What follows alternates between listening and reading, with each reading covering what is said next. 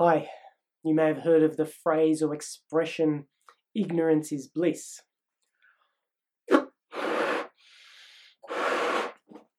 Well, I guess that could be taken to mean that somehow if I don't know about something, I don't have to be responsible for it, or I don't have to be care about it. That somehow if I remain unaware of something, I can live with less concern or worry. Ignorance is bliss.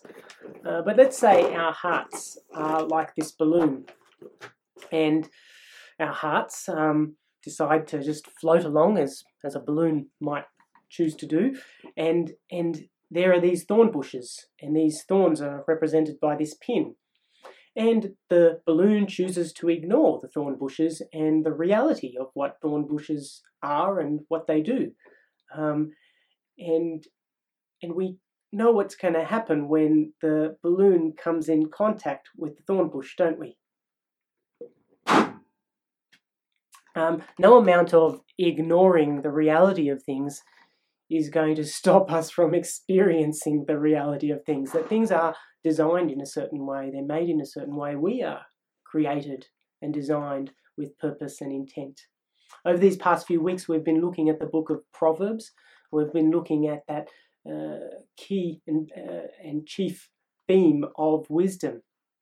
And we've been saying that wisdom is more than just information or knowledge, but it's rather the right application of knowledge. And if we were to say that we want to walk along that kind of path, and the book of Proverbs keeps putting before us, if you read especially those early chapters of Proverbs, it puts before you these two paths, the path of the fool or the foolish, and the path of the wise, and the path of wisdom. And it exhorts and encourages us to choose wisdom. If indeed we choose not to live with ignorance is bliss as our slogan, and if we recognize that it makes good sense to understand and discern how things are, how things really are, so that we might live in accordance with how we were designed and made to live, and to do so in a proper and right relationship with others and with creation. That this is wisdom.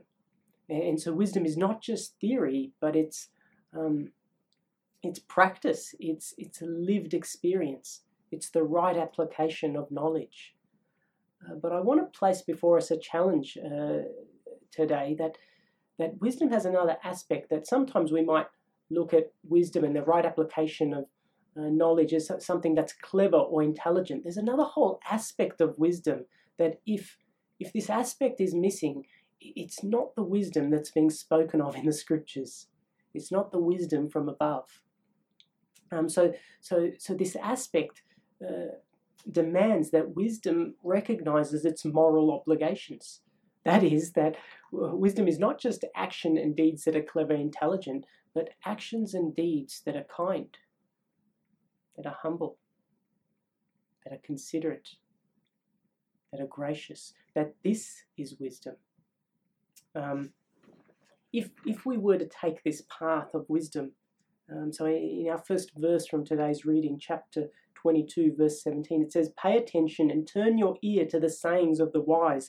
Apply your heart to what I teach." If this is what we say, that we are choosing this path, we want to meditate on wisdom, we want to have wisdom in our hearts, we want it on our lips, we want to think about it, we want to dwell on it.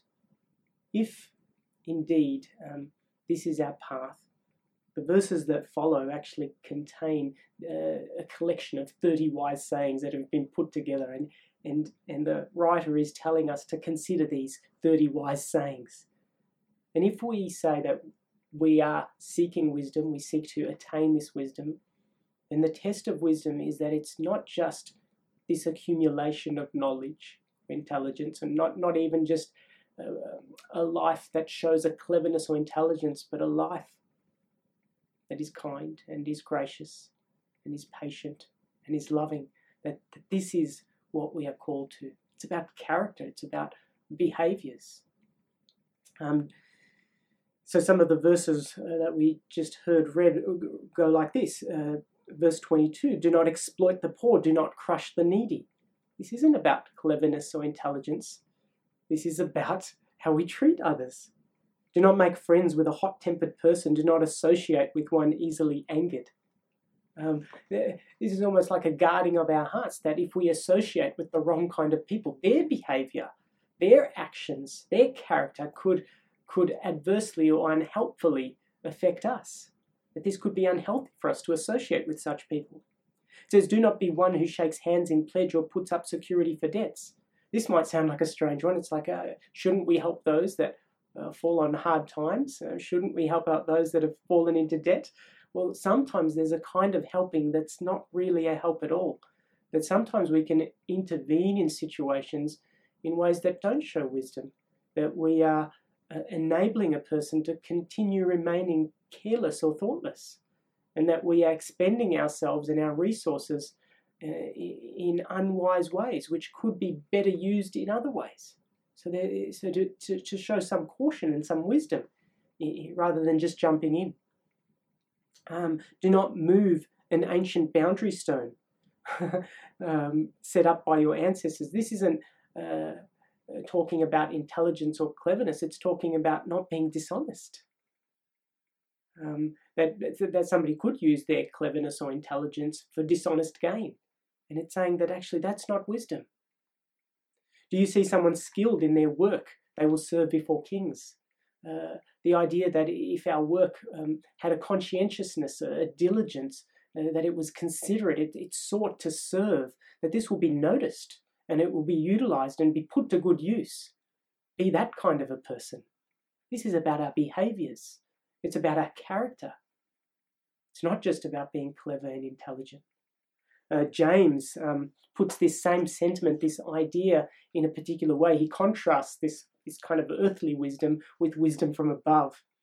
This is how he puts it in James chapter 3, verse 13. He says, who is wise and understanding among you?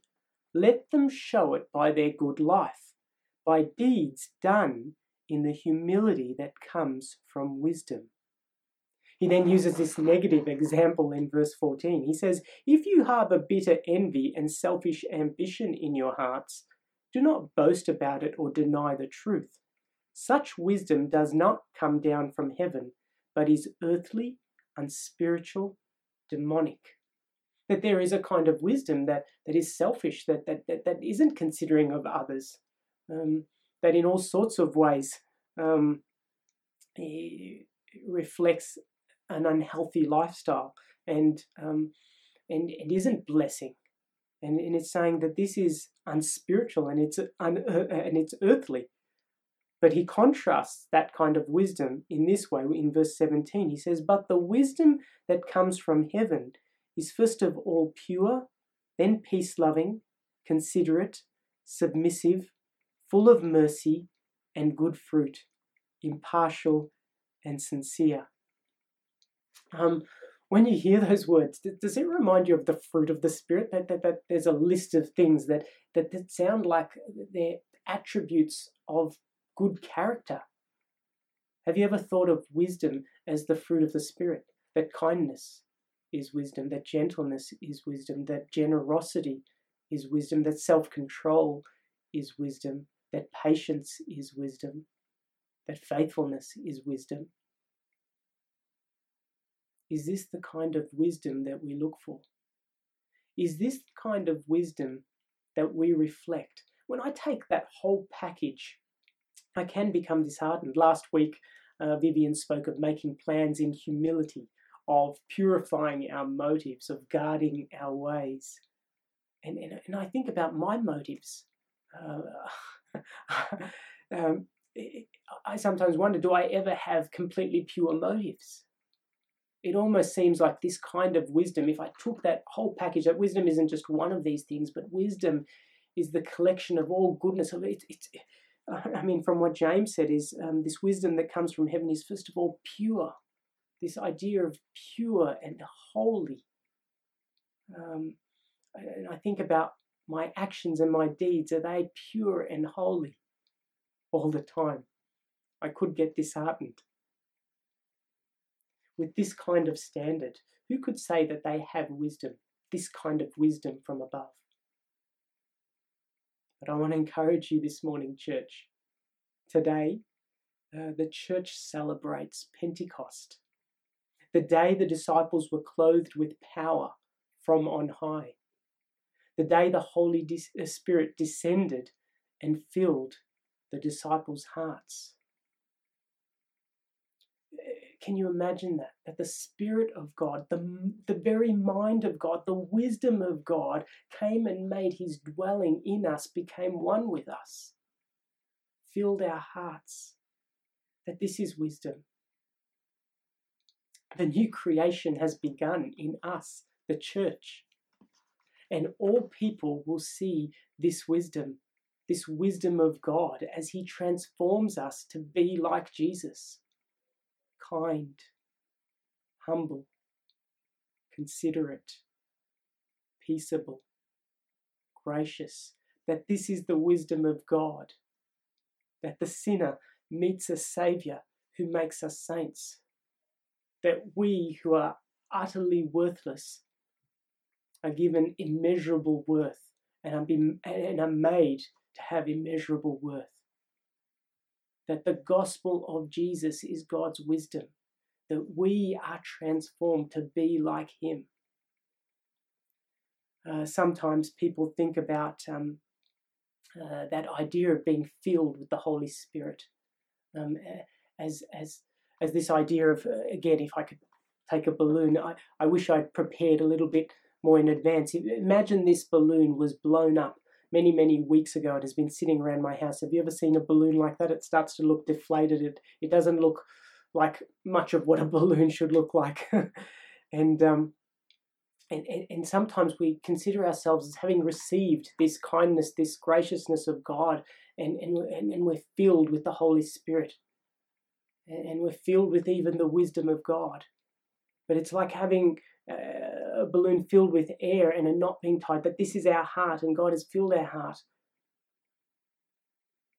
But when I think about how wisdom and how transformation to become wise people works, I don't think of it as a once-off filling. In fact, the New Testament speaks of being filled with the Holy Spirit as a continuous and ongoing action, that we are to be continuously filled. There are many words or phrases or metaphors we can use to describe the Holy Spirit, but one phrase that I really enjoy is that I think of the Holy Spirit as a holy flow, that the Holy Spirit is God breathing in us and through us, that it's a breathing in and a breathing out, and that it's in that action of breathing in and out, that in the breathing in, maybe we have an experience or an encounter of God's kindness to us. But then the transformation takes place in the releasing, that I have known the kindness of God, now let me show the kindness of God. It's a breathing in and a breathing out, a breathing in and a breathing out. If God has been patient with me and I experience that and I'm filled with that wisdom of God in his patience with me, then I let that out and I show the patience of God. And that it's somehow in that movement, in that holy flow of in and out, that transformation takes place. A transformation that becomes almost abiding, that this wisdom starts to abide in us, becomes almost natural. Indeed, when Jesus returns, all people will see the wisdom of God as he transforms us to be like him.